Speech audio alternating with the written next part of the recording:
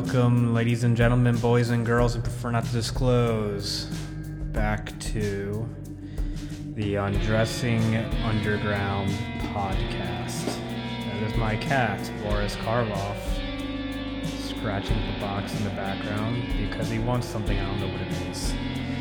Anyway, today on the show, we have Q2 and TV's Frank from the Original Trilogy Forum and fanedit.org. If you haven't figured out from the second thing, they are here because they are fan editors, primarily of Star Wars, though these sites cover a lot of things. They're both involved in the running of fanedit.org, which on the front page is advertising an extended edition of The Amazing Spider-Man 2, shorter cut of Insidious, Blade Runner Dance Macabre. I probably just said that wrong. I sound like a fucking idiot, right? Blade Runner is a boring movie. Beautiful, yes, but insanely boring. Replacing 95% of the droning score with classical music, removing slowly paced unnecessary scenes, rearranging scenes for more narrative interest. Anyway, I'm not talking to this person, so it doesn't matter. TV's Frank does a ridiculous edit of the Star Wars prequels where he gives them this sort of silly, weird humor, and Q2 is one of the main guys that's made the prequels more respectable. I don't know. Anyway, let's get to them because this is a long episode. I talked to the two of them for about an hour and 15 minutes, and then I talked to a person that posted a weird thing in the Craigslist misconnection section in the New York area. And I forgot to mention, a robot will read her post before I talk to her. And at the end, I announced that we have a special announcement coming later this week for this Thursday's Gawker guest. It's a big one, so stick around to not find out who it is because we'll announce it later this week. On with the show.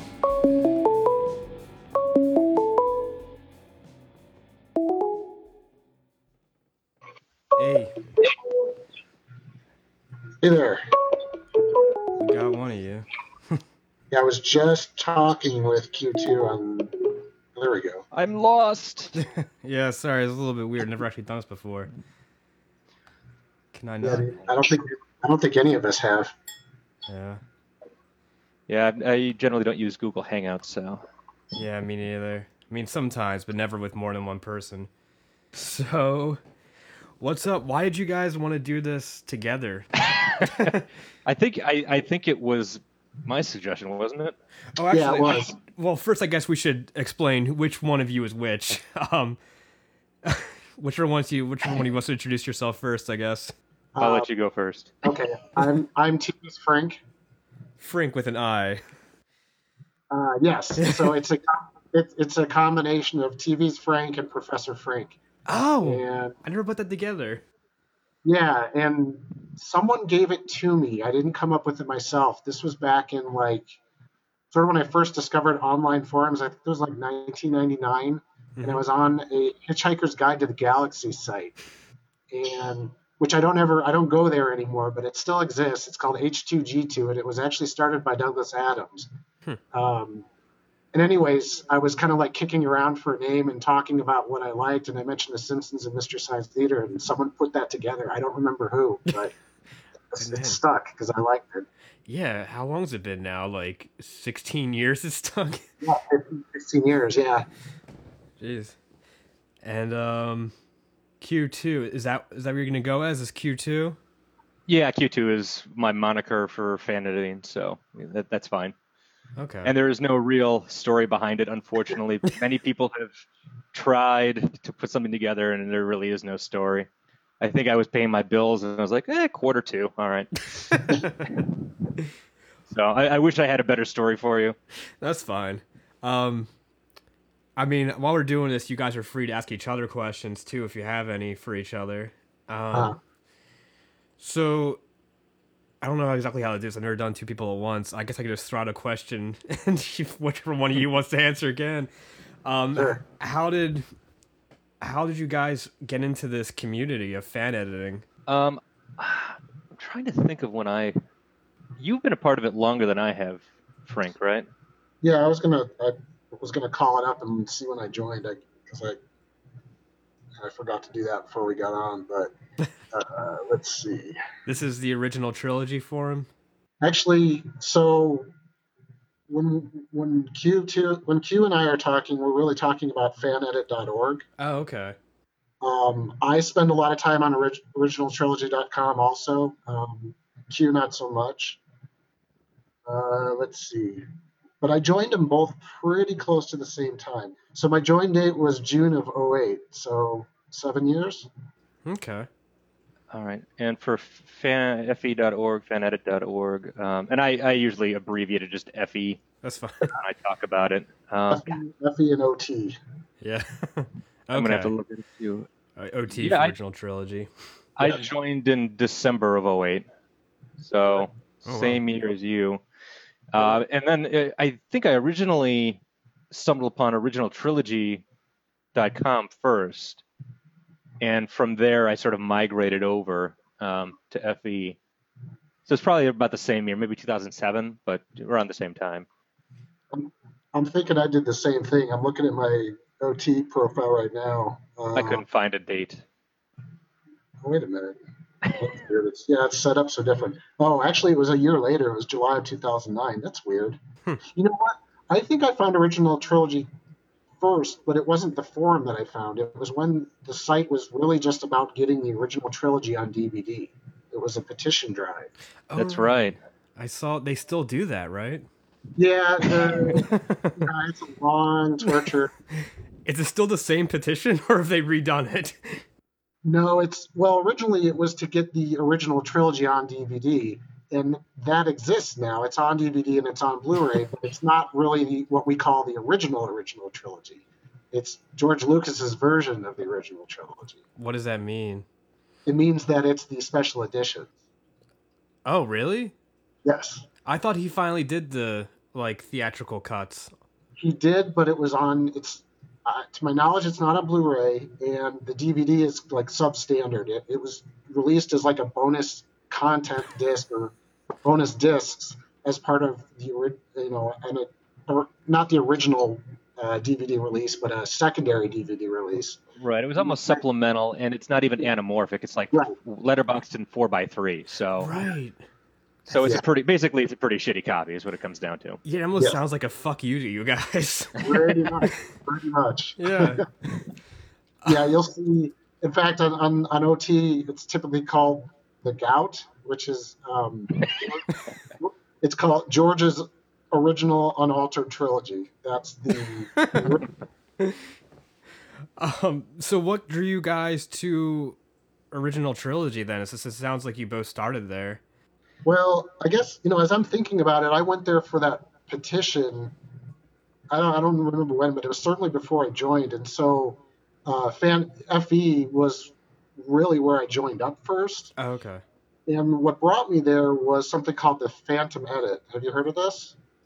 Yeah, that huge fan edit of Phantom Menace that Patton Oswalt and stuff talked about. Yes, it was done by a professional editor. I think his name is Michael J. Nichols, I think. Okay. And but no one knew that at the time. No one knew he was a professional editor, and people just thought he was this fan that had cut this movie to get rid of a lot of Jar Jar's awful stuff and getting rid of some of Jake Lloyd's awful acting. And so it just kind of became this internet thing, and I read about it somewhere. I don't remember where. And in trying to search down a copy of it, I ended up at FE. And that's how I got there.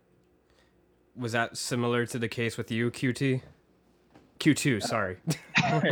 It's all right. I'm thinking back. I'm trying to remember. I mean, if I ended up at original trilogy, I'm sure it was Star Wars related. I've never actually seen the Phantom Menace, the Phantom Editor version, Really? and didn't Stop wasn't it. I know there were much better ones that came out after the fact. So, um, but wasn't there some rumor that a lot of people speculated that it was Kevin Smith as well at one point? Yes, I remember that. Yeah. I think he was a fan though too, wasn't he? He was. Yes. I believe he was. Yeah. But yeah, I'm pretty sure if it was original trilogy that I started out at, I'm sure it was Star Wars related. So, that's interesting though. You never saw. I mean, it should be made clear, I guess. Both of you've only done the prequels, right? You've only edited the prequels. I have done the prequels, and then I did sort of a hybrid special edition of Episode 6, where I cut out the vast majority of the special edition effects and reincorporated the original trilogy stuff. So basically, the original ending with the original actor instead of Hayden Christensen, though I did leave in the special edition ending with Naboo and Coruscant and all that stuff instead of the Ewok ending.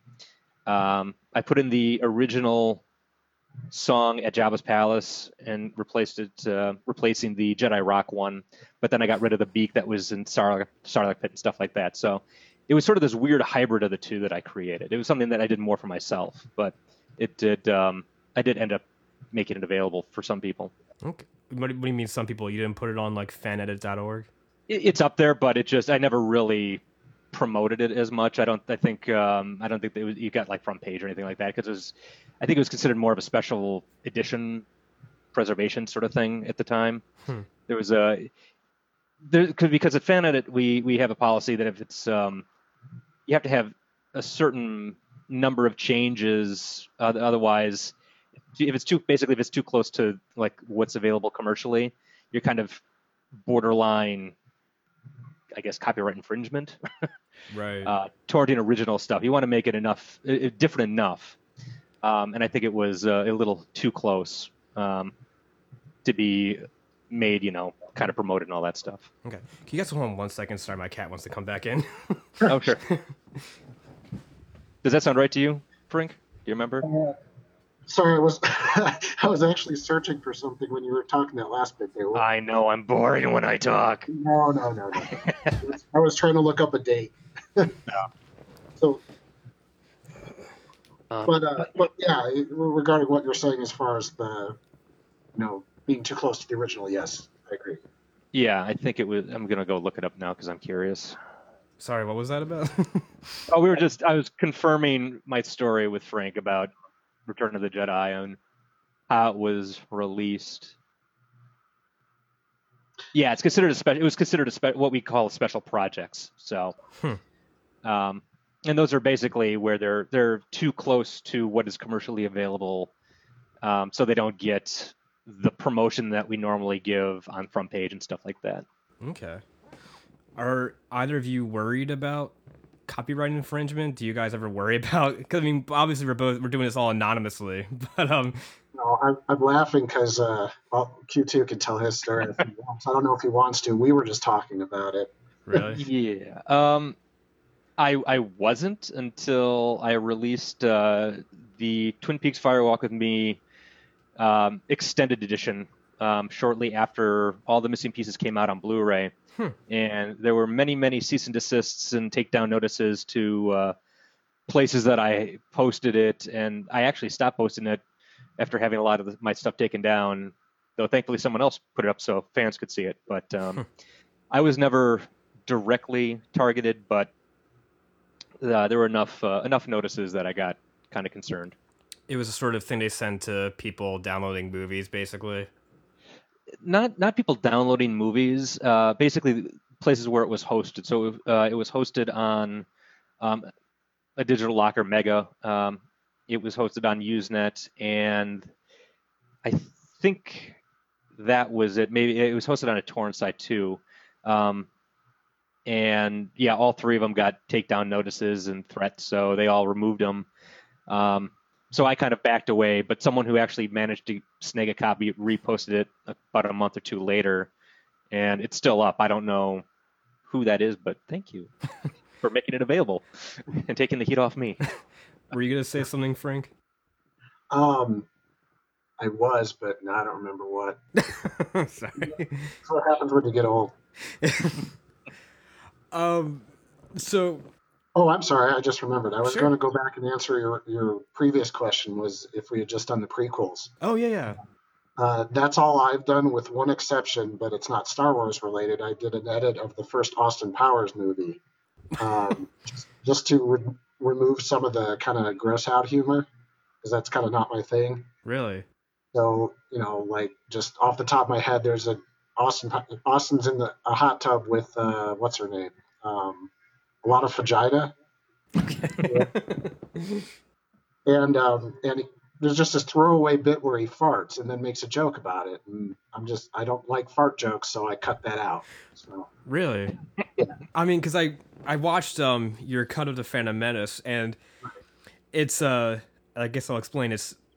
Or you can explain. Your cut is different than most fan edits, where they seek to just improve the film within like the context of the Star Wars universe, sort of. Yours right. was more. How would you describe yours? Well, so we have kind of the two main categories at FE are called fan fixes and fan mixes. Hmm. So a fan fix is the first thing is what you were talking about, where someone like the Phantom Edit that we talked about, it tries to fix the movie. It tries to get rid of some of the issues, whether it's bad dialogue or just annoying characters or plot holes or whatever it is. And then the fan mixes are things where, like what I've done, where you try to create a whole new experience. And so, in my case, it's to try to make the prequels as ridiculous as possible, which is why I call it the ridiculous trilogy. It's trying to add humor and silliness and just, try to fix it in the way that I would like to see it fixed, as opposed to making it sort of a serious edit. There are some other really great fan mixes on the site, even just in the Star Wars genre. There's one called The War of the Stars, which is a grindhouse version of Episode 4, which we just call Star Wars. But so it's a grindhouse version in that he's added.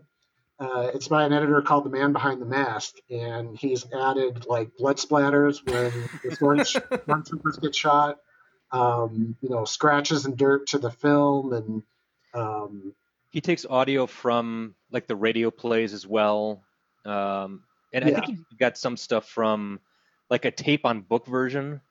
Isn't that right? I think so. Yeah, Yeah, just I mean, all sorts of lo-fi and yeah. You say radio plays of Star Wars? Yeah, there was a radio play done in the UK back in what was it, like 70, shortly after the movie came out, wasn't it? Like 78, 79? Yeah, I think so. But yeah, so he mixed that in, and then there were like children's books on old like 45 records or whatever, or cassettes, and he got all that stuff and mixed it in somehow. That sounds really interesting. But sorry, as you were, Frank. So basically, there's two kinds. So like the stuff that I'm interested in, for instance, like I like the Matrix movies, but the first one is great. The second one was okay. It had problems, and I thought the third one was awful. And there's a lot of Matrix edits on the sites where people try to fix the second and third ones, and a lot of them try to combine the two into a single movie and cut a lot of things out to shorten it. There's a few that just edit the two movies individually but try to keep it cohesive. So those are fan fixes, and those are there's specific movies that I seek those out for. The Matrix is one of them. Q2 did an edit that I like of the fourth Indiana Jones movie. The Crystal Skull one? Crystal Skull, yeah. Huh. That was I think Q2 you'd probably call that a light fix, right? You just made a few edits here and there. That was a fan fix, and that was actually my very first edit. That's kind of I'm trying to remember. Actually, sorry, I should have said a better example. That's probably the Terminator Salvation edit you did. That was really the one I was thinking of. Sorry, Are we talking fan mix or fan fix at this point? fan fixes. Fan fixes. Okay, yeah, that's another fan fix. Yeah. So just stuff that the movies like the Terminator Salvation and the Crystal Skull movies that I thought had something there that I like, and there's a lot of it I like, but there's just stuff that bothers me about it. And, if I'm lucky, someone like Q2 has fixed that stuff. And, in several, cases like The Matrix or Star Wars, or now with The Hobbit, we're seeing a lot of people making their fixes, and you get to really kind of pick and choose what your version is. Or if you can't find a version you like, you learn how to make it yourself. And that's what I liked about your take on the Star Wars stuff, Frank, is that you attempted to do something that no one else had done before, and that's the thing that I mean, there's a lot of new people that come to FE, and the very first fan that they always do is Star Wars, and right now we're kind of having an influx on Man of Steel stuff. Yeah. And the problem is that they all do relatively the same thing. There's nothing really new between them, so it becomes kind of oversaturated and not very interesting. And that's why I swore off doing prequel edits for the longest time, because I didn't think there was anything I could contribute to it until I think it was Late Rider. I was trying to convince him to do something with his episode 3, and he wouldn't do it. So I'm like, well, fuck you, I'm going to do it myself then. And that got me to go in and to do all 3 of them. And I can say that with the best of intent, because he's a good friend of mine. So, actually, I know what you mean, Q2, as far as just like, I never really wanted to do a serious edit of the prequels, and I just kind of searched around for one or a trilogy by someone that kind of fit what I imagined I would do the closest. And as it turns out, Late Riders is the one I kind of consider my go-to for those movies if I'm going to watch a serious cut. And now, there's been plenty of ones that have been put out since then, but you just kind of get burned out on it. You stop trying to really find, something that was tweaked just a little bit more. And if I remember correctly, Frank, you actually had you were keeping a log of all the different fan edits, Star Wars fan edits, and kind of referencing and kind of bullet pointing like all the changes in each edit, weren't you? Yeah, that was the Cutlass project, and there you go. I had a lot more time back then. I don't know if I started it before our first kid or not, but I certainly didn't have 2, so I had more time. And I had a lot of more energy and enthusiasm for these Star Wars projects. And I hadn't started editing myself yet, and so not only was I looking for, the versions I liked the best, but I was also trying to find a way to contribute to the community. And so I just started kind of a spreadsheet of kind of all the things that I would like to see changed if I was doing the editing. And then I would watch the movie that someone else had edited and go through and just kind of catalog what they changed, what they didn't change, and then just post them. The way I did that, I should back up. It wasn't a spreadsheet. I used the script. So I would go through, and with the script on one side of my computer and the movie playing on the other, I would go and catalog by like highlighting what was cut out, what was moved around, and I would do that for each of the movies.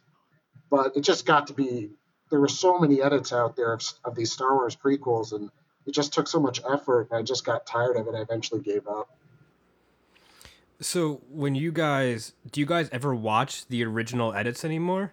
I don't. I generally don't. Now, so if you want to watch the film, do you watch an edit, or do you watch an edit because you want to see something about the edit, or do you watch it because you want to see the movie?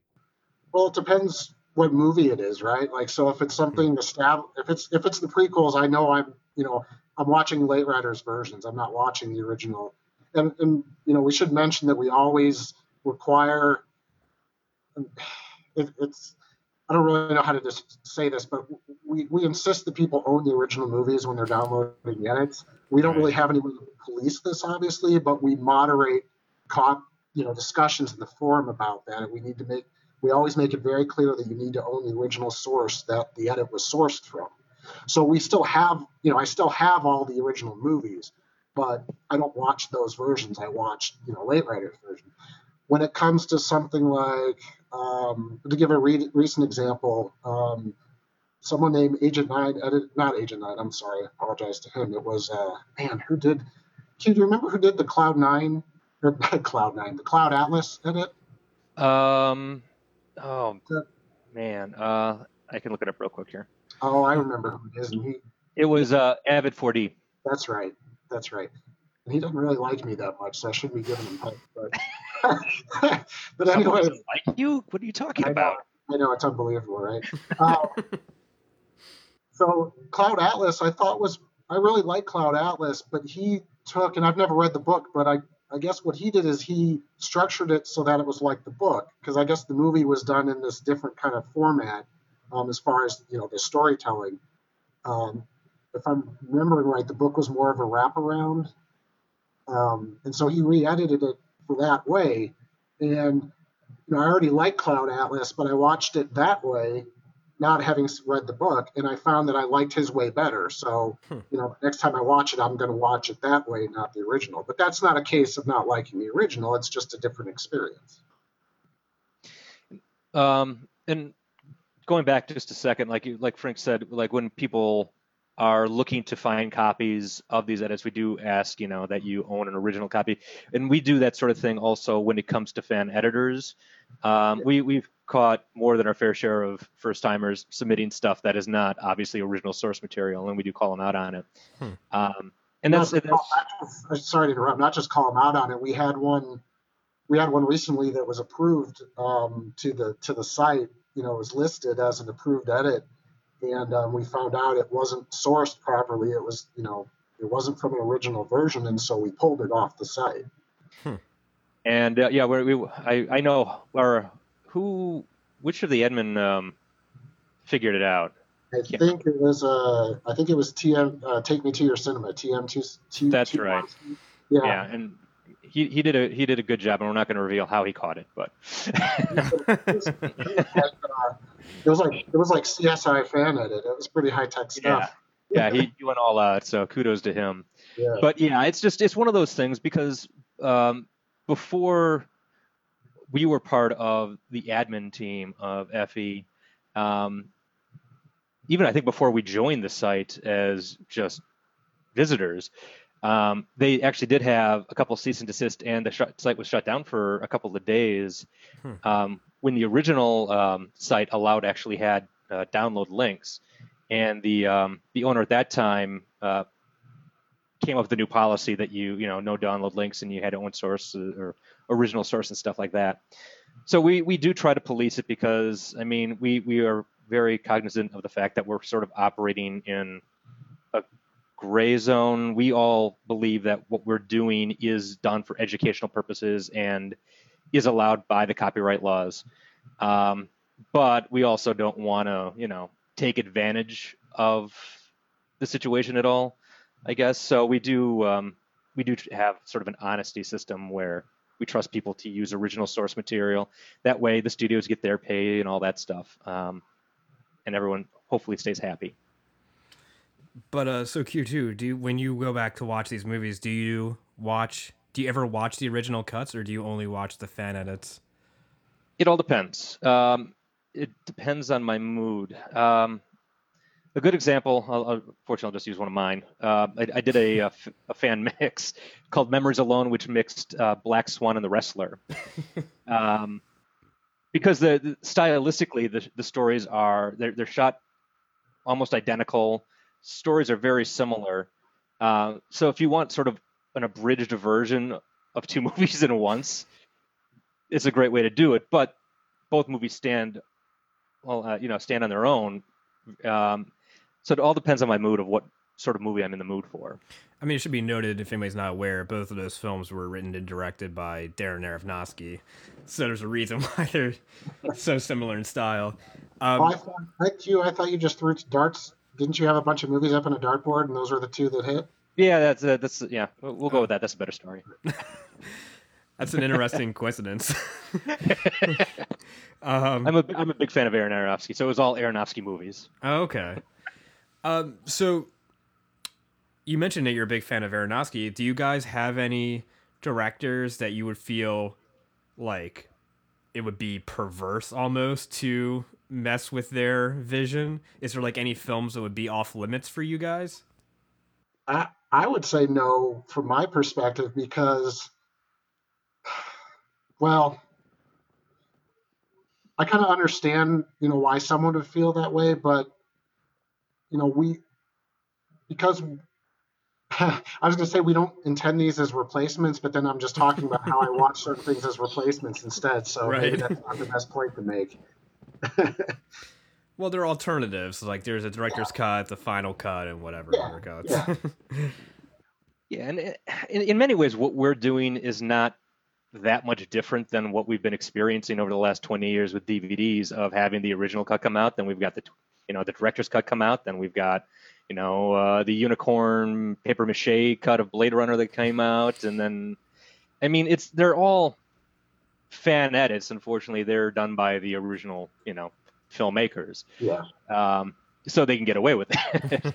Yeah. But Well, George in many Lucas. ways, George yeah, Lucas we're not was doing famous anything really for- that different, except we don't have the original, the original Avid cuts or whatever they used, or the original negatives go back to.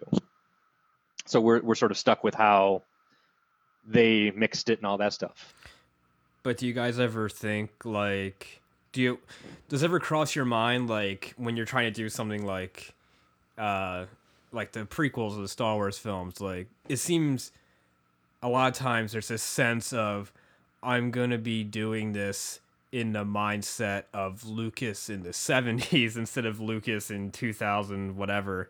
Do you guys ever, does the director's intent ever enter your guys' minds when you're doing edits or when you're seeking out edits?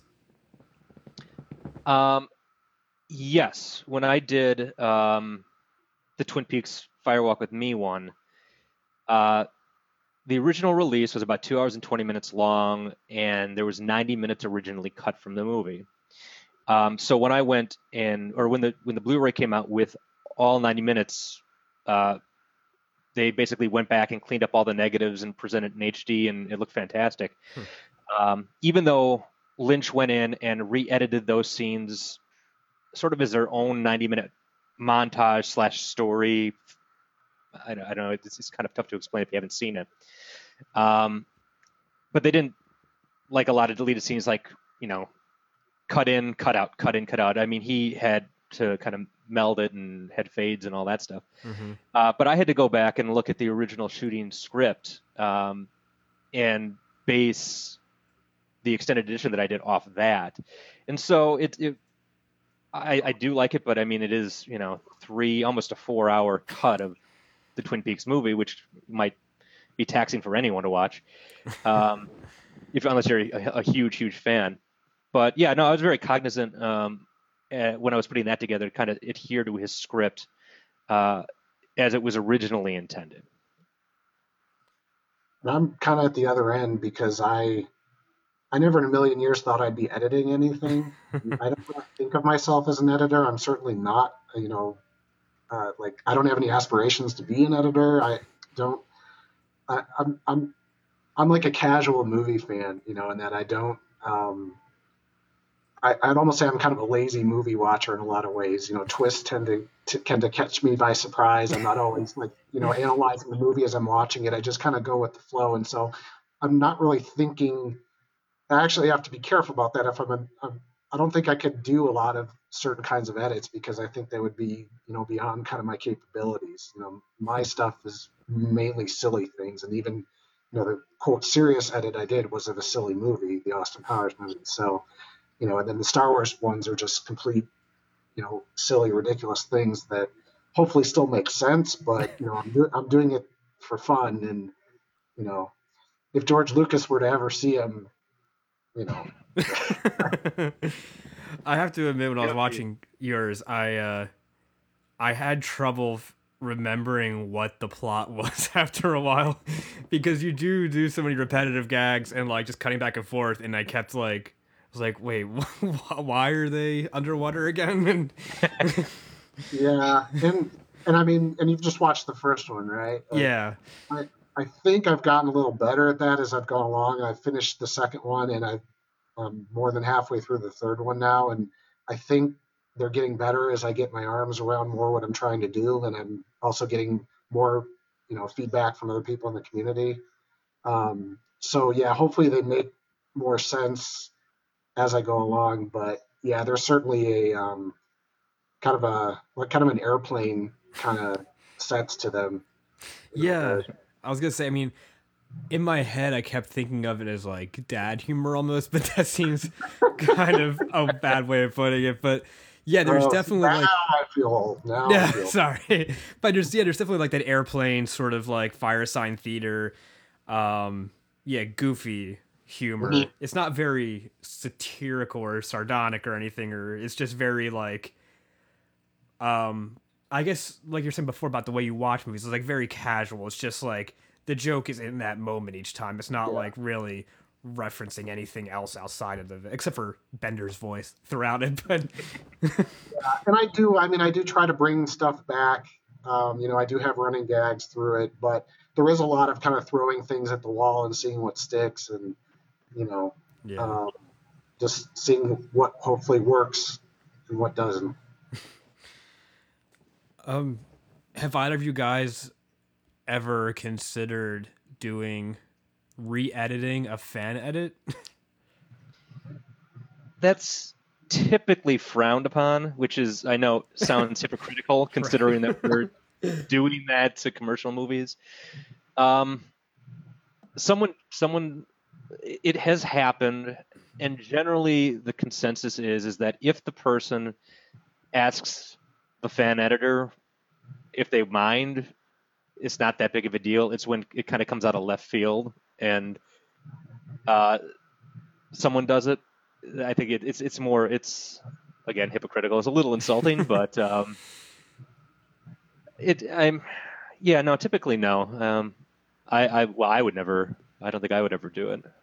I actually have on my wish list of things I'd like to edit whenever I have time, which is, not looking any time this century. But one of my favorite edits is kind of an old one. It's a Matrix one called Matrix Revolutions Hacked and Matrix Reloaded Hacked. It's a fairly kind of, especially Revolutions, it's pretty drastic reordering of sequences and sort of becomes a retelling of it. And I'm really fascinated by it. But because it's an older edit, it's not available in HD.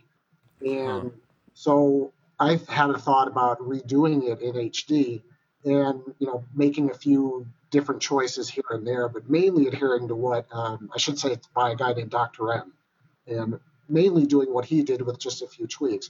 And I sent him a message and asking him if he, would be cool with that. And he said, yeah, go ahead, give me credit, kind of detail where you've made changes, but that would be fine. So I think if you want to do something like that, you go and ideally you get permission. Ideally, the person's still around. Maybe they're not even in the community anymore. But I think the idea would be to have a reason for it, not just kind of want to be able to say, hey, I did this edit, and basically you just worked off someone else's and you didn't really have to do anything to make an edit. Just have a purpose for it. The other thing is I actually got the idea of doing my prequel ridiculous edits from another guy on FE named AE Movie Guy, because he did something for Attack of the Clones, the second movie, where he did the first 15 minutes in that same style. Different, he had a different sensibility, but just this silly kind of alternative take on it to try to make it humorous, and that kind of that made the light bulb go off in my head. And I'm not sure that I had necessarily asked permission for him because I had my own ideas, but I did kind of talk to him a little bit about, this is kind of what I'm doing. And in fact, he sort of abandoned it on his own. And when I got to the second movie, he said, if there's any of the stuff in there that I did you'd like to use, feel free. And I did cut a couple things directly out of what he had done and put it into mine. In fact, now that I think about it, he gave me the idea for an entire thing throughout that second movie. One of the real problems with Attack of the Clones is that the romance between Padme and Anakin is just not believable. It's just terribly written. It's poorly acted. I'm not sure it's really their fault. I don't think it is. The way the dialogue was written, the way it was directed, what have you. So anyways, AE Movie Guy did this scene where he tried to turn it around. The whole movie, Anakin is wanting this relationship with Padme, and she has no interest. And then at the very end of the movie, she turns on a dime and says, okay, I love you. So AE Movie Guy had this idea, what if you flip it around And in the scene that he edited, she's the kind of the almost the aggressor. She wants this relationship, and he's not interested. And I took that idea and tried to run that through the whole movie, where you know Padme is the one who's making all these comments and all these suggestions, and Anakin's not so sure about it. So I kind of took a tangent on your original question, but That's all right. The idea is, I think if you have some sort of permission or agreement that, hey, just reach out to the person that you're trying to use their idea and just be an adult about it, basically. And I think it's safe to say that I don't think if you reach out to the fan editor, I don't think there's any fan editor that would say no, because it's just sort of the nature of what we do. I mean, yeah. It's just more of a courtesy. There's no sense of ownership really, because like I know with fan preservations at least, or people ripping stuff off TV, like you'll see on MySplane a lot of times a person will say like this needs to stay in this community. Is there any of that with fan edits, like where they don't want, like they still have some sense of ownership over what they're doing? I would say probably not. I mean, fanedit.org is just a database for presenting your movie and having the community review it. We don't actually host anything. I think we talked about that earlier. So that's sort of up to the fan editor. So basically, you've got to kind of seek them out yourself or contact the editor, and they'll tell you where to find it. So I guess in that regard, maybe, but I don't know. I think from my perspective, it's sort of, I feel an ownership to them. My name's on them, and I spent this time on it. But at the same time, I know that once I've put it out there to where someone can get it, then anyone's going to be able to get to it. Once I've put it out there, it's out of my control. Right. And so, I've seen, if I do a search, because I'm a pretty egotistical person. I like to search myself all the time. And when I search my edit, I'll see that it's been uploaded to like torrent sites, which I don't even know how to use. So, it gets out of your control, and it goes, the plus is a lot of people will see it that, you might not have had any other way to have them see it before, but you just kind of have to give up control of it in that sense. Sorry, I thought I heard you about to say something cute too. Oh yeah, I was just what was I going to say? Oh, like at FE, I mean, it's not like there's no requirement that you only have to list it there and nowhere else. I mean, there's no exclusivity or anything like that. Is what I was just going to say. People are free to post it wherever they want. Yeah, and actually, that's a really good point, because we have so many Star Wars edits, and OriginalTrilogy.com has a fan edit section, and there's a lot of cross talk and promotion between those two sites. I list my edits. I have threads on both sites for my projects, and other people do as well. So yeah, there's definitely no like exclusivity or anything about it.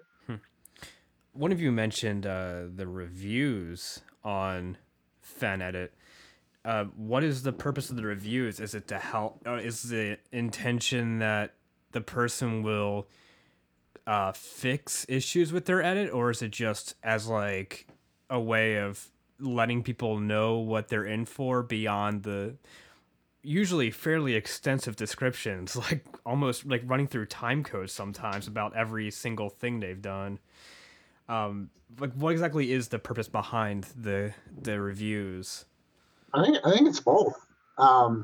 Certainly, we certainly encourage people when they're reviewing to be honest, and when there are issues, whether it's a technical problem with audio or video, or if there's a major plot hole that's been created or something, we definitely encourage people to, talk about that and include that in the reviews. But then it is also to let people know what they're in for, as far as, okay, this is an edit of, a Terminator film, and here's the things that have been, that were cut out, and here's some things that were done well, and here's some things that a lot of people like, but a few people didn't. And it gives you a sense of what you're in for when you commit the time to watching it. Yeah, because I mean, you do have to jump through hoops to get these things from time to time. So that's why we kind of encourage honesty in the reviews, because if you're asking people to do these hoops or jump through these hoops to get these edits, I mean, you don't want their time wasted. And then also, depending on who your provider is for internet or whatnot, you might have a data cap, and so you don't want someone spending downloading a 15 gig file or 10 gig file, whatever, if they've got a 20 gig cap and have it not be a good edit. I mean, you don't want them wasting their time or their bandwidth. We should talk about the quality control a little bit too. Sure. So we don't just allow anyone to come in and list their edit. If it's someone new to the community, we have a review process. We have a group of people that are known as the Academy, which has been in place for a while now. I think. Do you remember? Did it start before we got there? I don't think so. No, it started when we. I'm pretty sure it started when we moved away from the WordPress site and kind of took over from the original owner. Okay. And I think, that might have been one of the issues was there were a lot of kind of substandard edits that were on the site at that point. And so I think the decision was made to kind of put this in place. So anyways, what the Academy does is when a person is new to the site, they submit their edit to the Academy, and someone in the Academy who owns the original and has an interest in it will review it.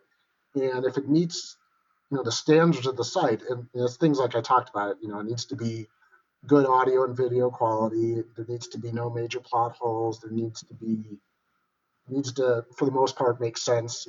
In special cases like my edit, it might be a little bit of a different situation, but in general, we're looking for a minimum standard of quality. And if it meets that standard, it gets listed on the site, and that person becomes a listed fan editor. And from that point forward, they don't have to submit anything else. They don't have to submit it to the Academy for review. They just submit it to our site. Now that they're a known entity, it goes up. If there are problems with the edit, the Academy member gives a review and gives notes and typically tries to help them through and shape it, fix technical problems, whatever it is, and get it to the point where it is approvable. And then, with that being said, occasionally things get approved, and then someone will come with their second edit, and there are problems with it. And that's where the review process that you talked about comes into play, is when people are reviewing edits that are already listed on the site. We might get several comments from people saying, hey, this video is all messed up, or this just doesn't make any sense. And then someone from the Academy can go back and look at that and say, well, okay, yeah, we do have these issues. So the next time you want to submit an edit, we need to have it go through that review process through the Academy again. And it should be noted that the majority of people, first-time submitters, are pleasant to work with. And if there are issues, they'll listen to the advice and make those changes. And then generally, 95% of the time, we never have an issue again. Yep. On rare occasions, we do bump into a person who wants nothing to do with the suggestions. They think their edit is the greatest thing ever, and refuse to make any changes. And well, we just won't list it then. And that's just how it is. I mean, it's. Sorry, I didn't mean to interrupt. We should point out that we haven't really talked about what listing means. And actually, you were really involved in that. So if you want to talk about IFDB a little bit, go sure. ahead. All right. So yeah, there's really technically three sections of the site. We've got the main news site, which is just sort of listing what has become available. We post that once a week generally, new edits that have come out, as well as anything that might be newsworthy. Just out there, like when Topher Grace released his Star Wars edit. No one has actually seen it. He's never released it to anyone, but it was still a big news story because it's a famous actor went out and did this. Yeah. So things like that we'll mention. Then there's the forum where it's just people talking, getting ideas, or looking for feedback on early edits, that sort of thing. And then the big chunk of the site is the Internet Fan Edit Database, and that is where basically people will submit their fan edits, list the changes, the type of edit it is, and then people will review it. And in the original site, it was just a 10-star rating system, and that was it.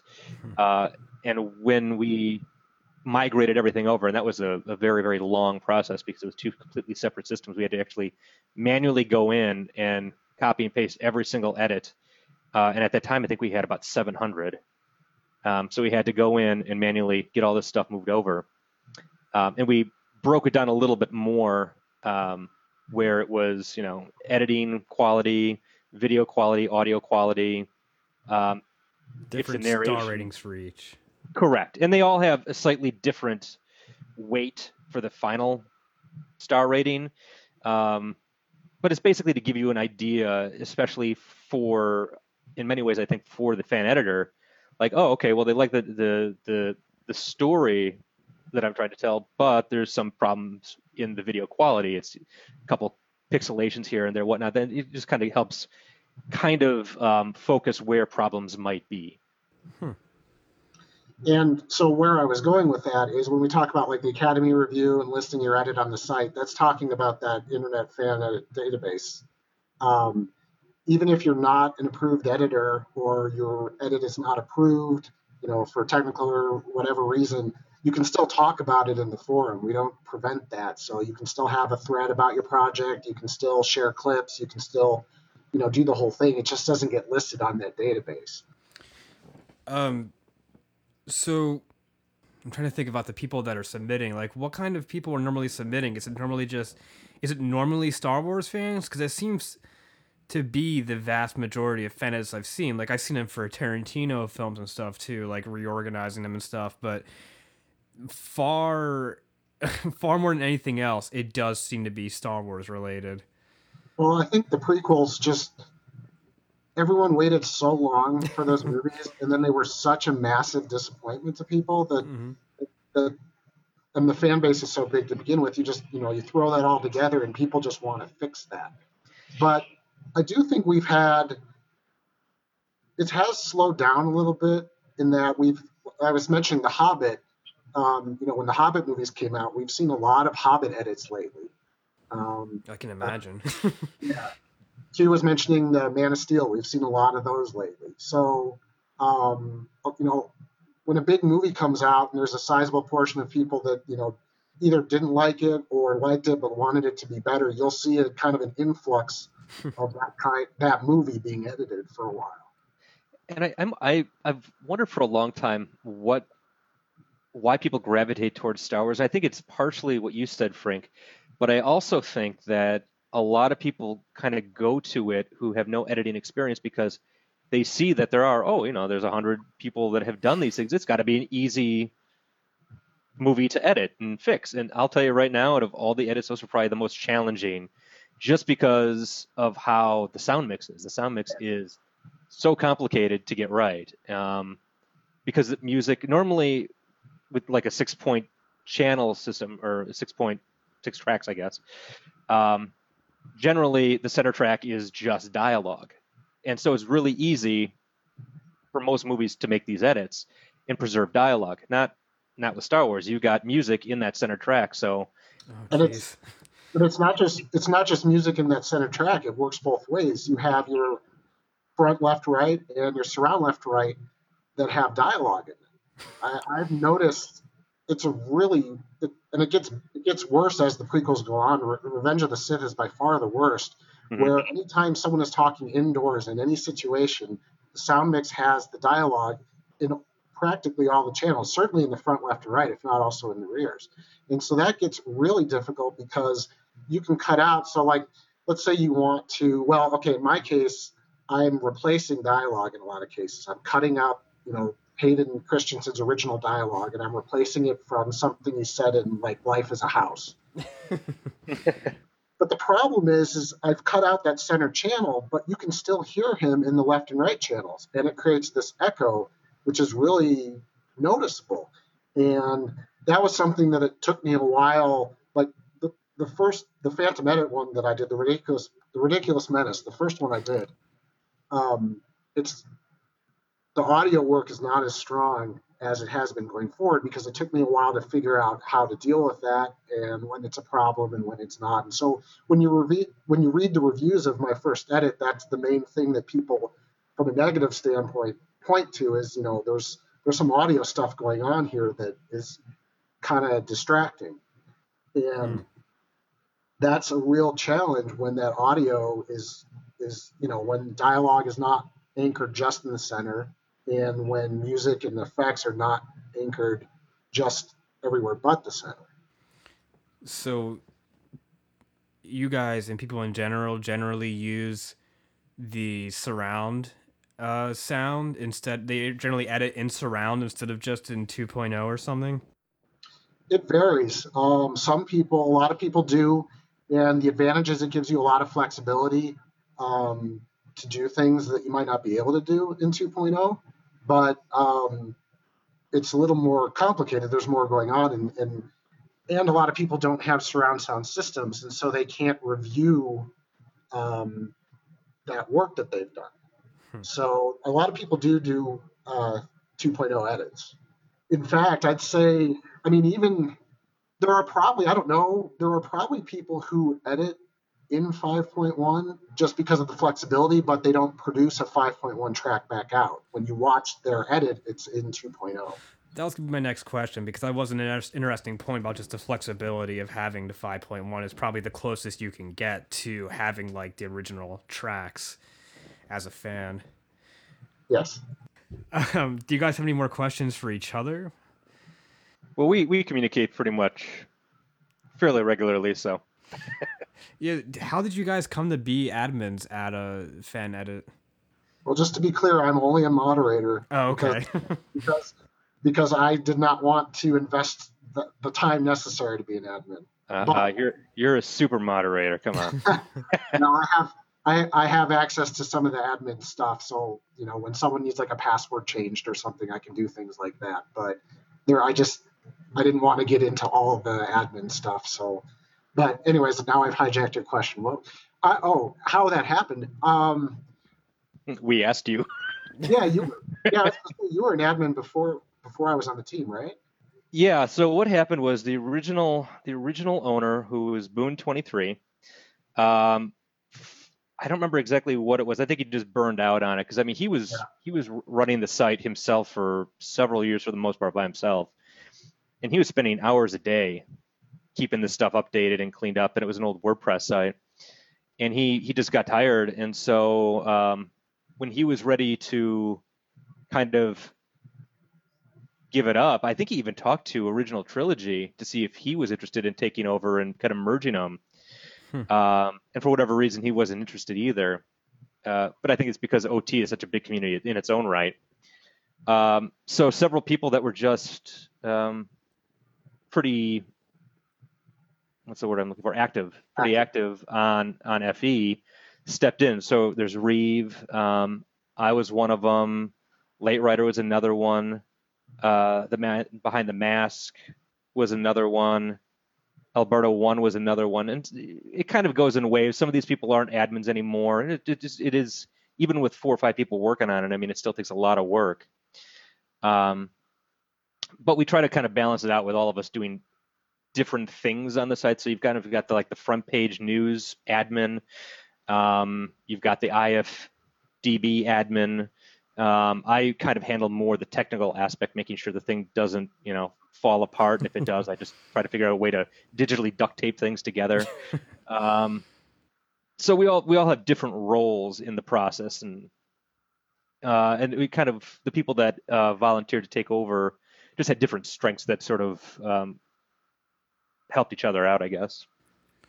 I actually remember one question, jumping back. You guys were talking about the people that come in when these disappointing films come out. Are they generally new editors that are coming in, or are they people just sort of that have their interest in editing just revitalized, or whatever the word is, by these new horrible editions of films? I think it's both. Yeah. You see a lot of new people when these movies come out, but established people do take their stabs at those things too. And in fact, you'll see people that had been in the community and kind of disappeared for a while suddenly will kind of pop back up because that movie has kind of brought their interest back to getting back into it. It happened it happened recently. I'd say with a guy named Spence, who, if I'm remembering right, didn't he come back recently because of the Hobbit edit? Yeah, I think so. Yeah. So I think it does both. You know, anytime a new movie comes out that there's this interest in, it brings out both new people and some of the regulars back that maybe been away for a while. So obviously, it's it would be against the law to sell these, but it seems like that does happen occasionally, doesn't it? That people try and start selling some of these fan edits. It It, does, and um,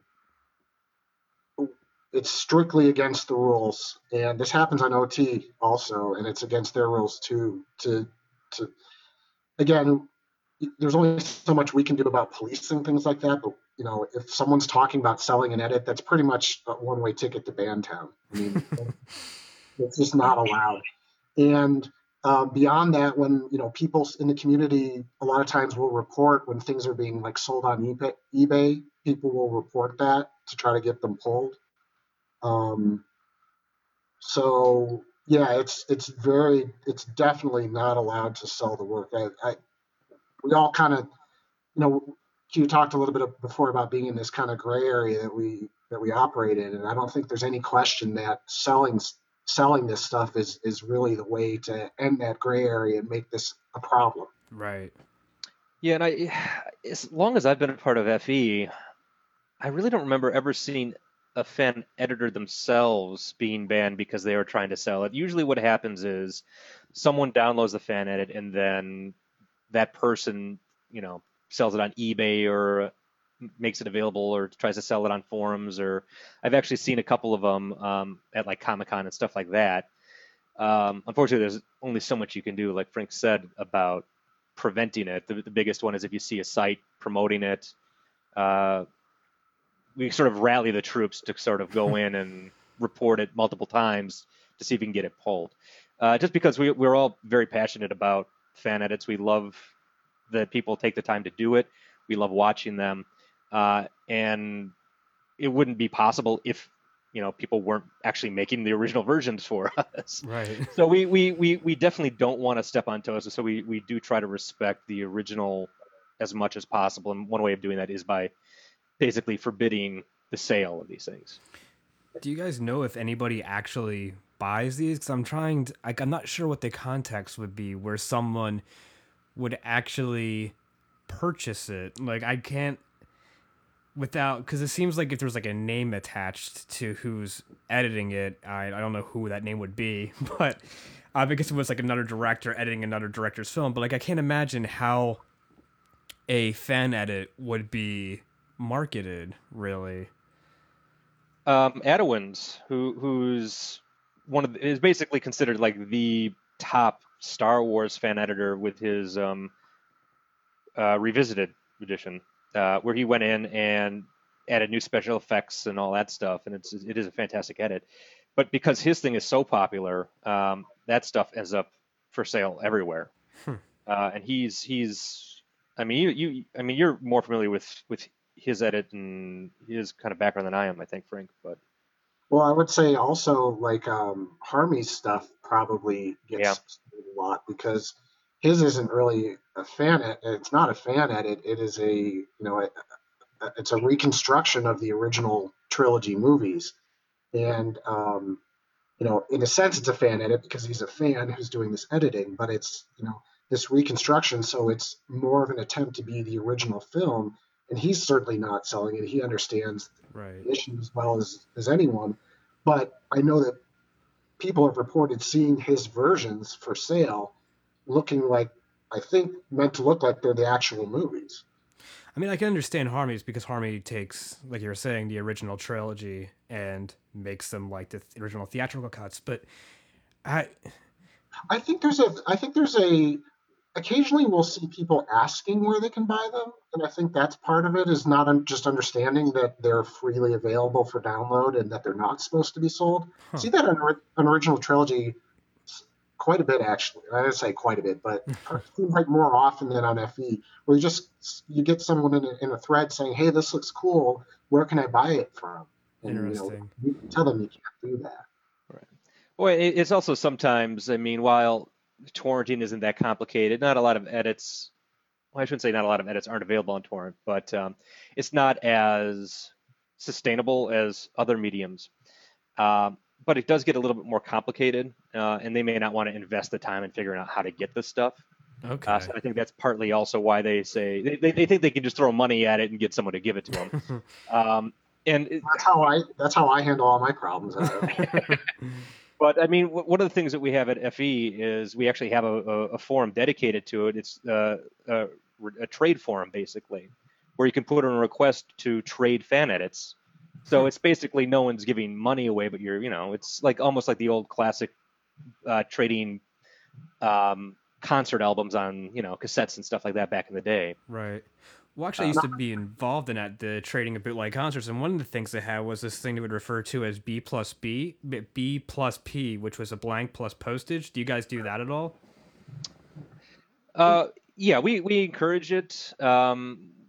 We say that you can't, charge like you would a regular movie, but if someone offers or if you want to ask someone to reimburse you for the postage, I mean, that's not something we're gonna stop. And most editors won't even accept that. From what I don't. I'll usually just, if someone offers me, here's, $5 to send a priority mail, and I'll just, keep it. I'll just take care of it. It's not that big of a deal.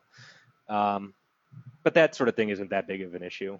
Well, honestly, we call it trades and requests, but it's almost all requests now because there's very little physical trading anymore. It's pretty much this edit is. I haven't been able to find this. Does someone have it, and can they upload it? Right. Yeah, when I was getting into bootlegs, it was like back in 2004 or 5, and it was like sort of right when BitTorrent was becoming a thing. So all of that, what I was getting into, was basically just like people trying to find the stuff that wasn't online so they can put it online, then not really doing it for their own personal use a lot of times. So I guess my last question would just be, do you either of you have aspirations, or do either of you work as editors? Like, would you want to? I went to school for filmmaking. I do have a BA in directing and screenwriting. But after many years of trying to get into the business and just realizing it's becoming more of a hobby than a career path, just because of how things are these days in movies, I kind of got out of that. But I still do work as an editor for a company. Oh, cool. Where I'm at, but it's not film related. It's more industrial type stuff and PR. But I still do edit. I'm an engineer. I've never seen a bit of film in my life, actual film. So I guess I already talked about this earlier, but I really never had any interest in it, and still don't. It's purely a hobby for me. Well, I mean, I guess I'm assuming that you wouldn't do this, but I guess but you can answer too, Frank. Well, do either of you make your own short films or anything, like your own original material? I don't, and I haven't really had the itch to do that since I was like in high school. I have a buddy that we did a few really silly, stupid things along those lines.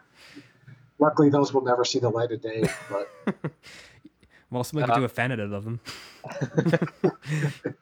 I've got several short films that I've done over the years, as well as a web series, and I actually a feature film that did get worldwide distribution. It was a very ultra low budget thing, but it did get distribution pretty much everywhere. I wish I could ask what it was, but that would ruin your anonymity. Yeah, yeah. We could not be coming from more opposite ends of the spectrum, could we? That's cool, though. I mean, that shows the spectrum. I mean, it's a really interesting community, which is why I'm glad I got to talk to you guys. And I'm going to talk to Harmy, on Tuesday, I think. Oh, okay. Yeah, I thought I had one more, but I forget what it was. Harmy didn't he got a job because of the preservation he was doing, didn't he? Really? He did. Yeah. He's working for some restoration company now. Oh, Yep. wow. That's right. I'll have to ask him about that. I know he's in the Czech Republic working for somewhere in South America, I think he said. But I didn't ask him what it was. Yeah, if I remember his post, and this was I think on Original Trilogy, He gets to work from home. The company that hired him actually sent him like a top of the line editing system Wow. for him to do his work. So congratulations to him. Yeah. Yeah, I said I didn't have any interest in being an editor, but if someone out there wanted to send me a professional system to work on, I'd certainly accept it. What are you using now, by the way? I mean, either of you, but I'm curious especially about you, Frank, because you don't really have any interest outside of the few edits you've done. So I'm editing on a PC with Sony Vegas, and specifically, so Sony Vegas, the Pro version's like I want to say $500, but I'm using a light version called, I forget, they have some different terminology, but it's like, I think it's called Vegas Studio or Vegas Studio Platinum, something like that. It's like a $60 version of Pro, which sounds bad, but it's really powerful for the money. It's a really good deal, and it can do a lot of stuff. And as the years have gone on, they're on like version 13 now or something. They've added a lot of features, and there's very little that I can't do that can only be done with the Pro version.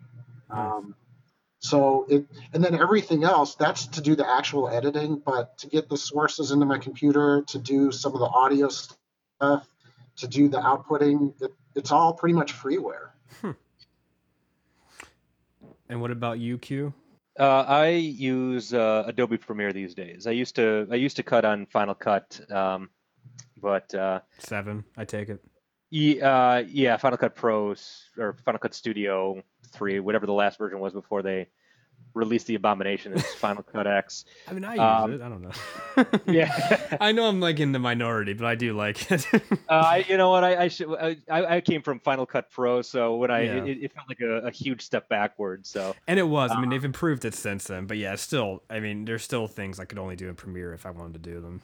Okay, yeah, and so I mean, when I needed to kind of continue moving forward with updated software, Adobe actually created a keyboard layout that mimicked Final Cut, so it was a very easy transition for me, and it was no brainer when it came down to having to switch. So these days, Premiere on Windows. Cool. And I have one last question I totally forgot about.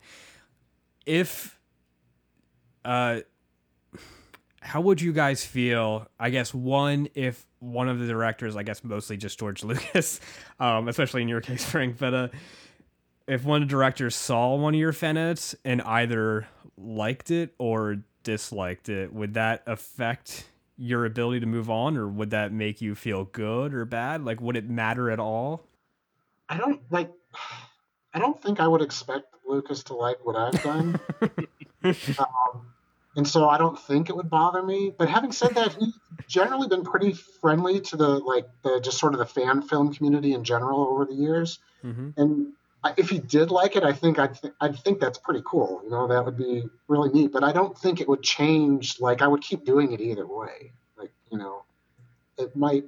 I'd rather him like it than not like it. I think it'd be cool if he did. And if he didn't like it, it might bum me out for a day. And then I'd be like, you know, I'm still going to keep doing it. And, you know, I really, honestly, when I'm doing those prequel edits, I'm doing them for myself first. I'm doing versions that I would like to watch again in the future, versions that I enjoy, and then hopefully other people come along on that ride and like it too. So, you know, it goes for anyone out there. I hope people like it, but if they don't, you know, I'm still going to do it for me.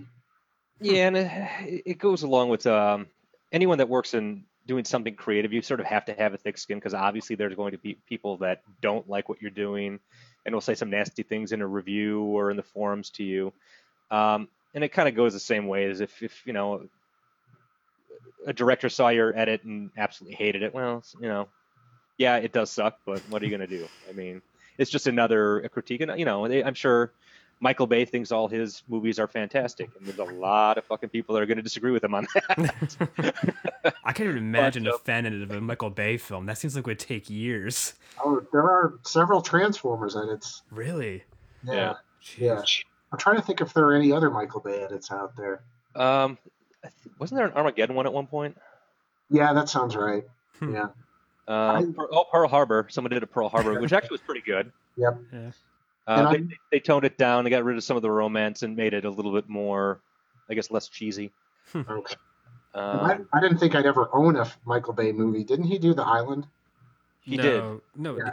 Oh, he did do the island. I was thinking of the beach. Sorry. Yeah, I didn't think I'd ever own a Michael Bay movie, but there's a guy on he's on FE also, but he's mainly on Original Trilogy. He's a moderator over there called Silverwook, and he has kind of devoted himself to sending me over the last couple of years Ewan McGregor and Hayden Christensen movies as sources for me to cut into my prequel edits.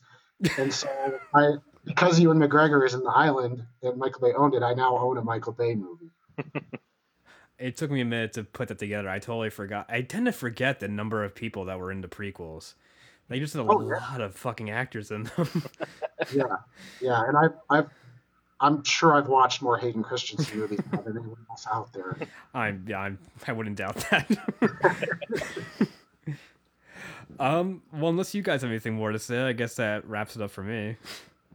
Well, I would just encourage people to come and visit the site and just see what's there and download a few of the things that look interesting and just check it out. And go ahead. Well, I was gonna say, can you remind us what the sites are and how exactly you do download the films? If you own the films, how you download them? Yeah. Well, so the main site we've been talking about is www.fanedit.org. And we've also been talking about originaltrilogy.com. And on FE, there are links, not to the movies, but there are links that talk about how you can get the movies. There are, descriptions of there. I guess we can talk about the main site that hosts the movies is a place called fanedit.info. Well, and we should mention that it's not doesn't host the movies themselves. No, that's correct. They host something called DLC files or NZB files, which are sort of almost like torrent files, but they basically are the files that allow you access to where the files actually are hosted, I guess. It's sort of I don't know how else to word it. That's a good point. They don't host the actual files. They have the links to the places that host the files. And another thing to mention is we're not affiliated with fanedit.info at all. We're completely separate. We don't have anything to do with them. But most editors choose to use info as the place to put those, or to put the links to those movies. So FE is a place to find out about the edits, to talk about the edits, to review them, to get feedback on them when you're working on them. And then you go other places to get them, info being typically the main one. Okay. Do you have anything else, Q? I do not. I have nothing else to say. All right. Well, thank you guys for talking to me. That was really interesting, and I really like your guys' community because it is one of those sort of underground things that can never really become mainstream, I guess, by the nature of it. There's a lot of discussions on the forums about what would happen if it became mainstream, or ways that it could become mainstream. Is that a good thing if it happened, or a bad thing? And it's an interesting topic, and I'm not sure that I know how I feel about that.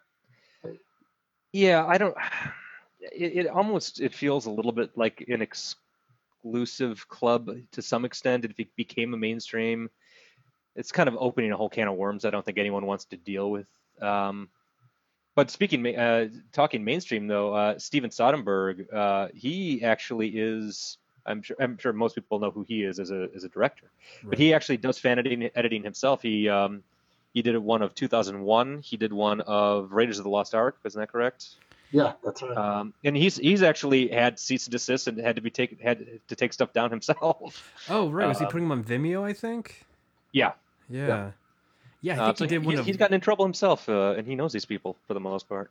That's a good point. I should mention when you're talking about, how to get them. Some people do put their work on YouTube's kind of difficult sometimes, but Vimeo, a lot of people, or some people do have their edits up on Vimeo, and I think that's where you watched mine, right? On the Vimeo links. Yeah, because you can do it through Chromecast now, which is pretty cool. Yeah. So, I put my stuff on Vimeo, so you can watch it there as well if you don't want to download the DVD. So, you're ballsier than I am. I mean, the worst that happens, it seems, is usually just a cease and desist letter, which isn't really a threat. It's just saying, we will threaten you if you do something, you don't do something. if that happens, it gets taken down. But I've had them both on there. You know, the the Phantom Menace edit I've had on there for probably 3 years now, I'd say. And you know, I think you're safe from people confusing your edit with the original. yeah, that's You almost seem to fall under fair use because it's very clearly a parody. Like, even though it's the original material, it's very clearly edited. Yeah, like you said, Yeah. anyway, it's not meant to be confused with the original. Yep. Yeah, thanks for talking to me, guys. I'm going to turn off the recorder. all right. Thanks for having me. No problem.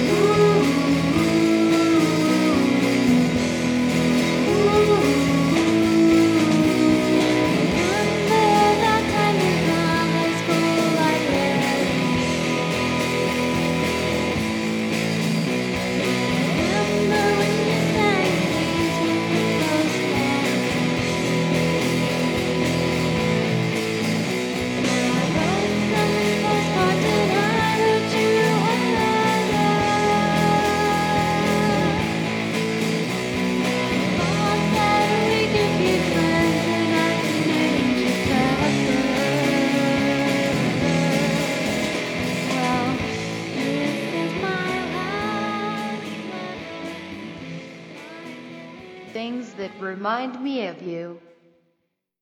Man number 1, roaring car engines, the snowy suburbs of Boston, dirty fingernails, books hollowed out in the middle to hide weed, the giddiness of first love in the operatic drama when it falls apart. Man number 2, the only song ever written about me, huge old pickup trucks, huge blue eyes, a pale arm snaked across a shoulder, marking territory. The dizzying, gnawing feeling that I will never love and be loved again. Man number 3, motorcycles pulling up in my driveway at night, dusty used bookstores, first kisses pressed up against cars, chest scars from knives. The sting of someone abruptly changing their mind. Man number 4, Jeff Buckley, the desire to fuck in the middle of the classroom, the Lorimer Street stop, early snowstorms in October, the agony when you have hit your lowest low and everything you think you own goes with you. Man number 5, coffee refills, broken ankles, Japan, an ego bruised by the unknowable woman before me, the sinking ache that you will never be important enough. Men past, present, and future, the hangdog doubt that men can truly, wholly, fly, and the foolish insistent desire to do so myself regardless.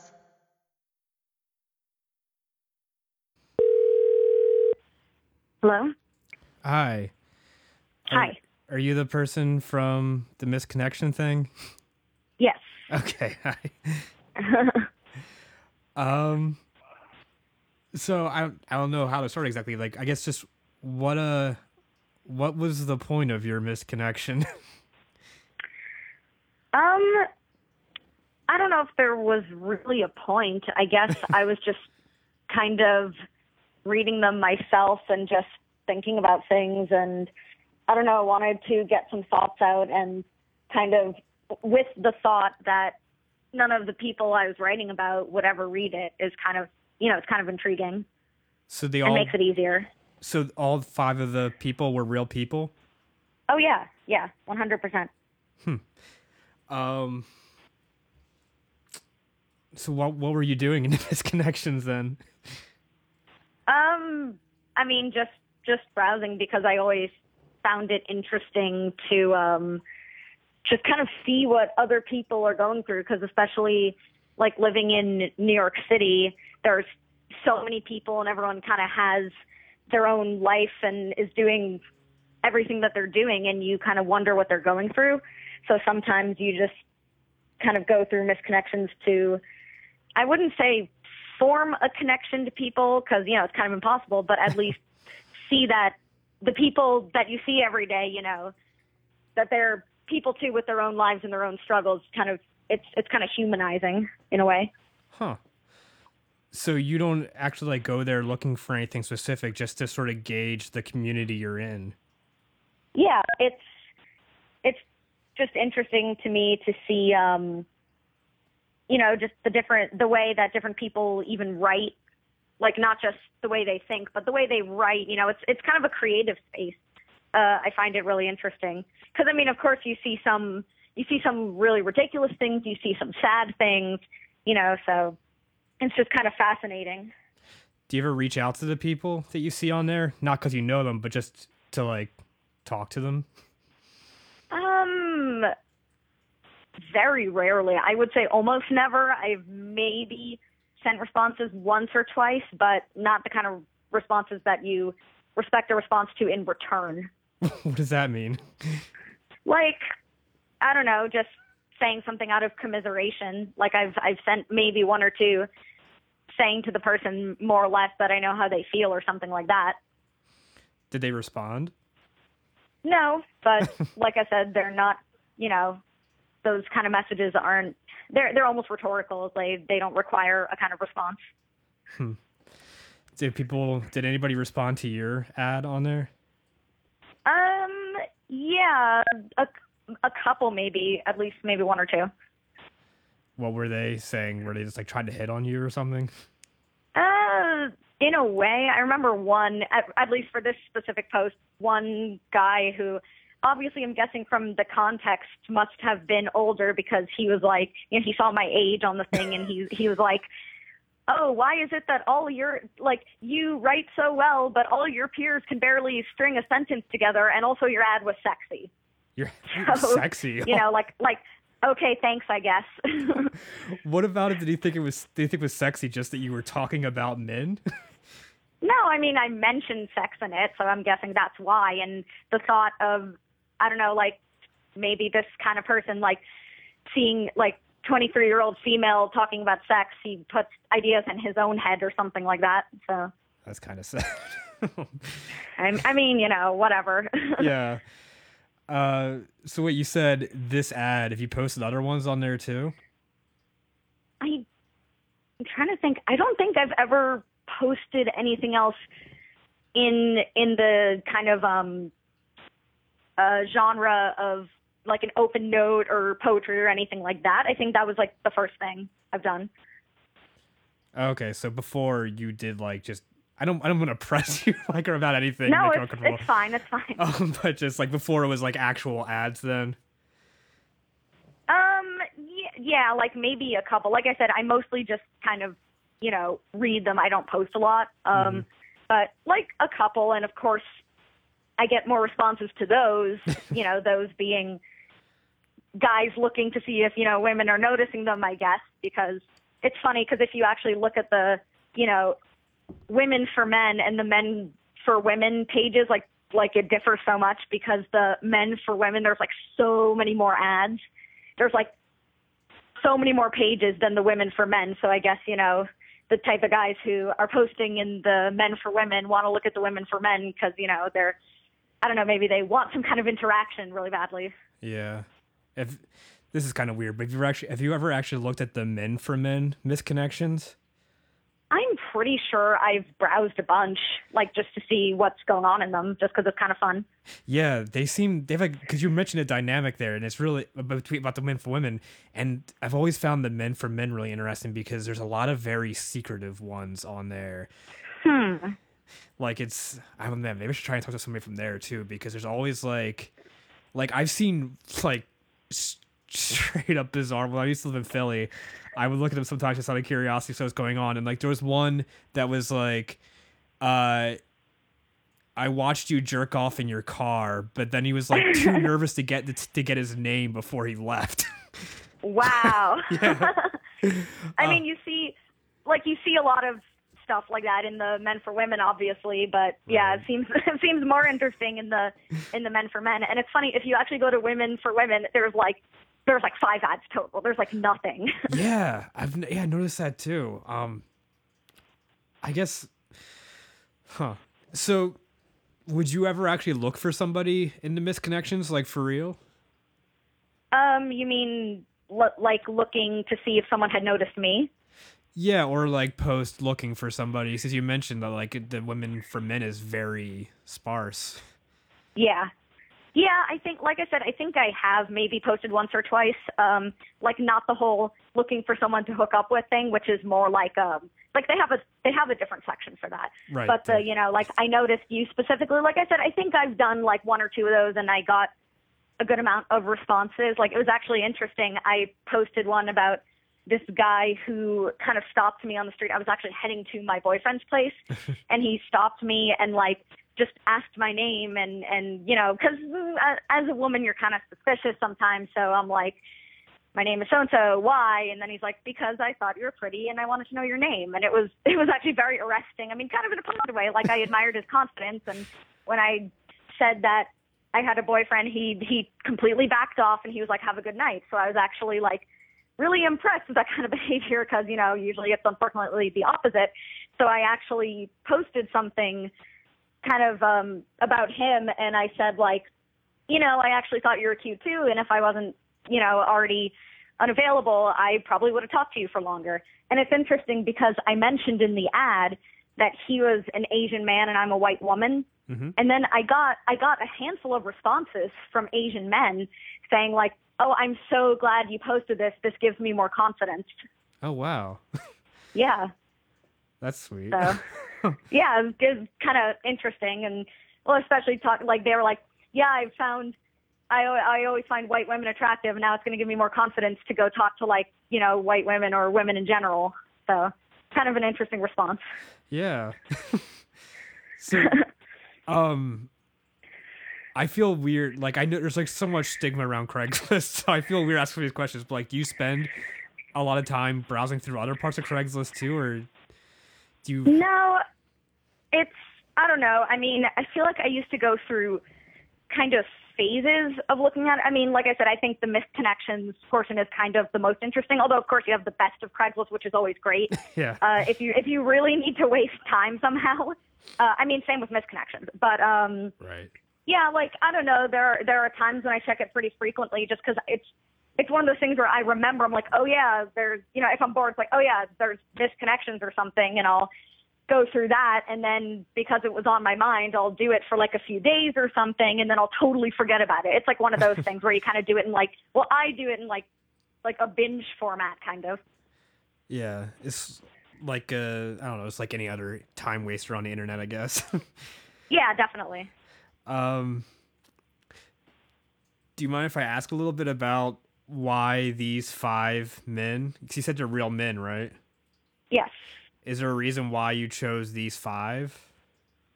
I mean, I'm, again, from the age in my ad, like, I'm fairly young. Right. So these, I guess, have been the most important men in shaping, I guess, my views on, like, romance and life and love and sex and things like that. So, and like I said, it's a small number. I'm pretty young, but yeah, they just always kind of come to mind, and I'm always kind of thinking about those kind of things, and those 5 guys just come to mind for that. Do you still have the song that was written about you? I don't. Well, I don't have lyrics or anything like that, or a recording, but I do remember how it went. And I saw this guy, he performed it like personally for me, like just him and his guitar or something, but because he was in a band and he sometimes does like open mic nights and stuff. I've never seen him perform it, to anyone else. Yeah. Just to me.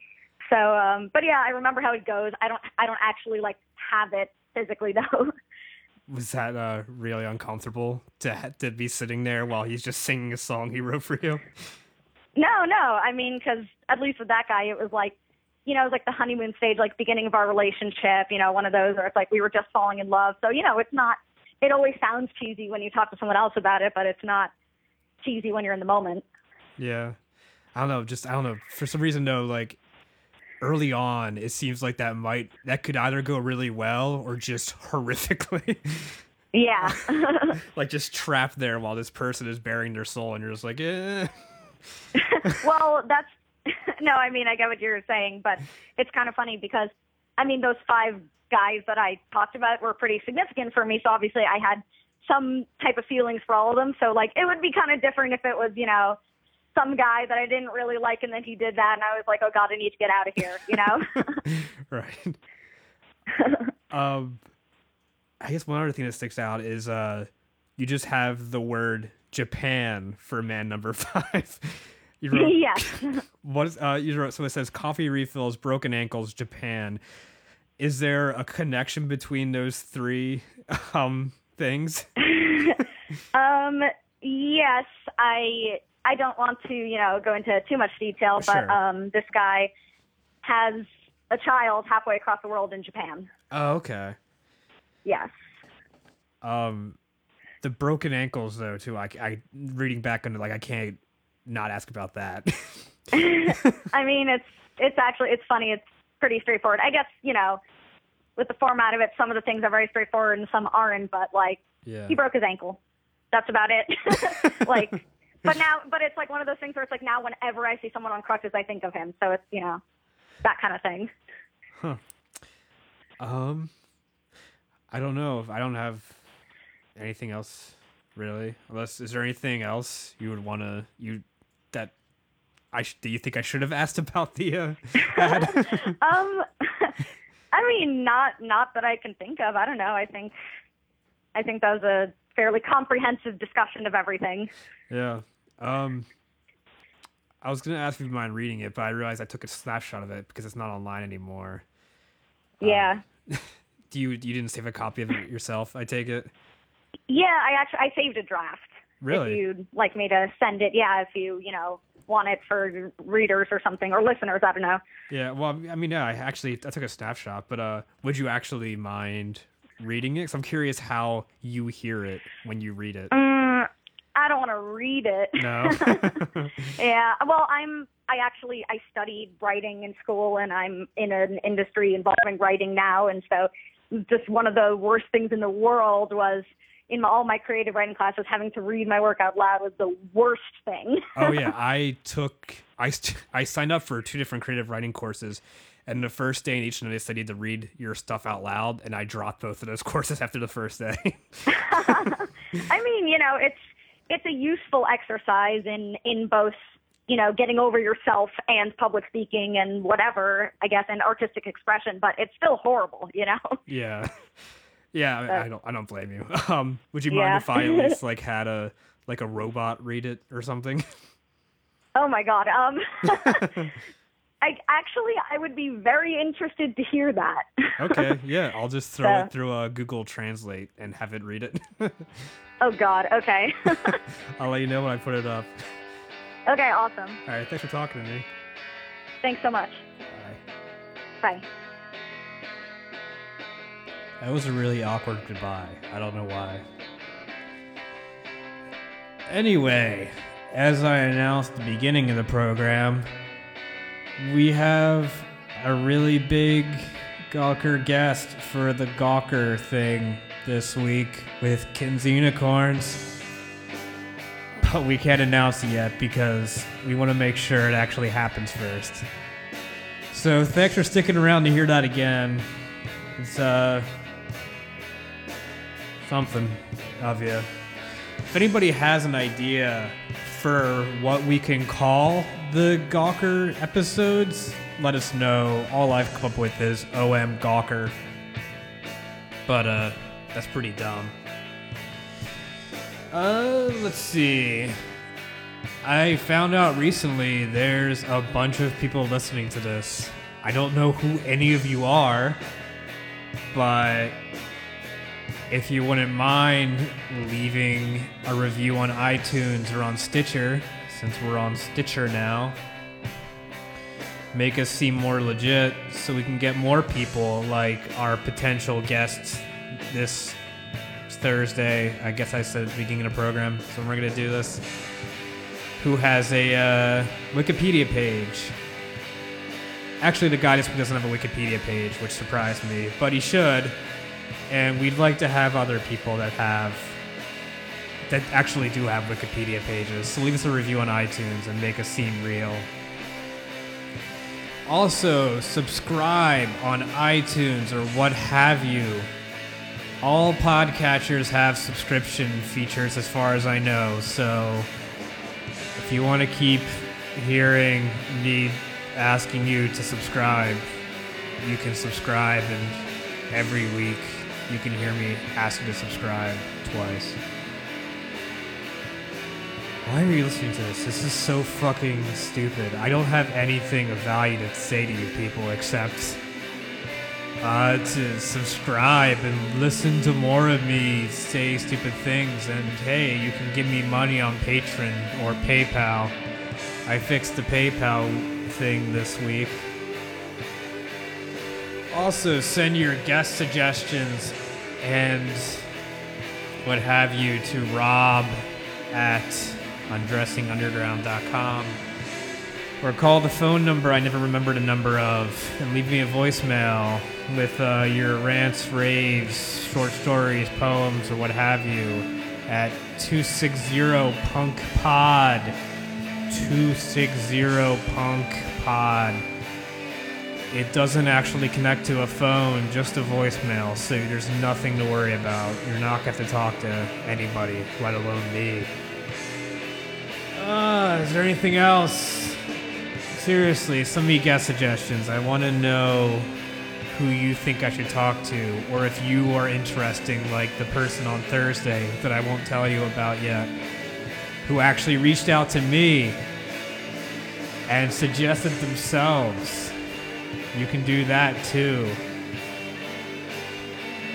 You can also find music from the people like this and that song before the Craigslist thing called Call on the blog at undressingunderground.com. All right, that's it. Hi, Granddad. You said you listened, so I'm saying hi. Also, hi, Laura, Conifer.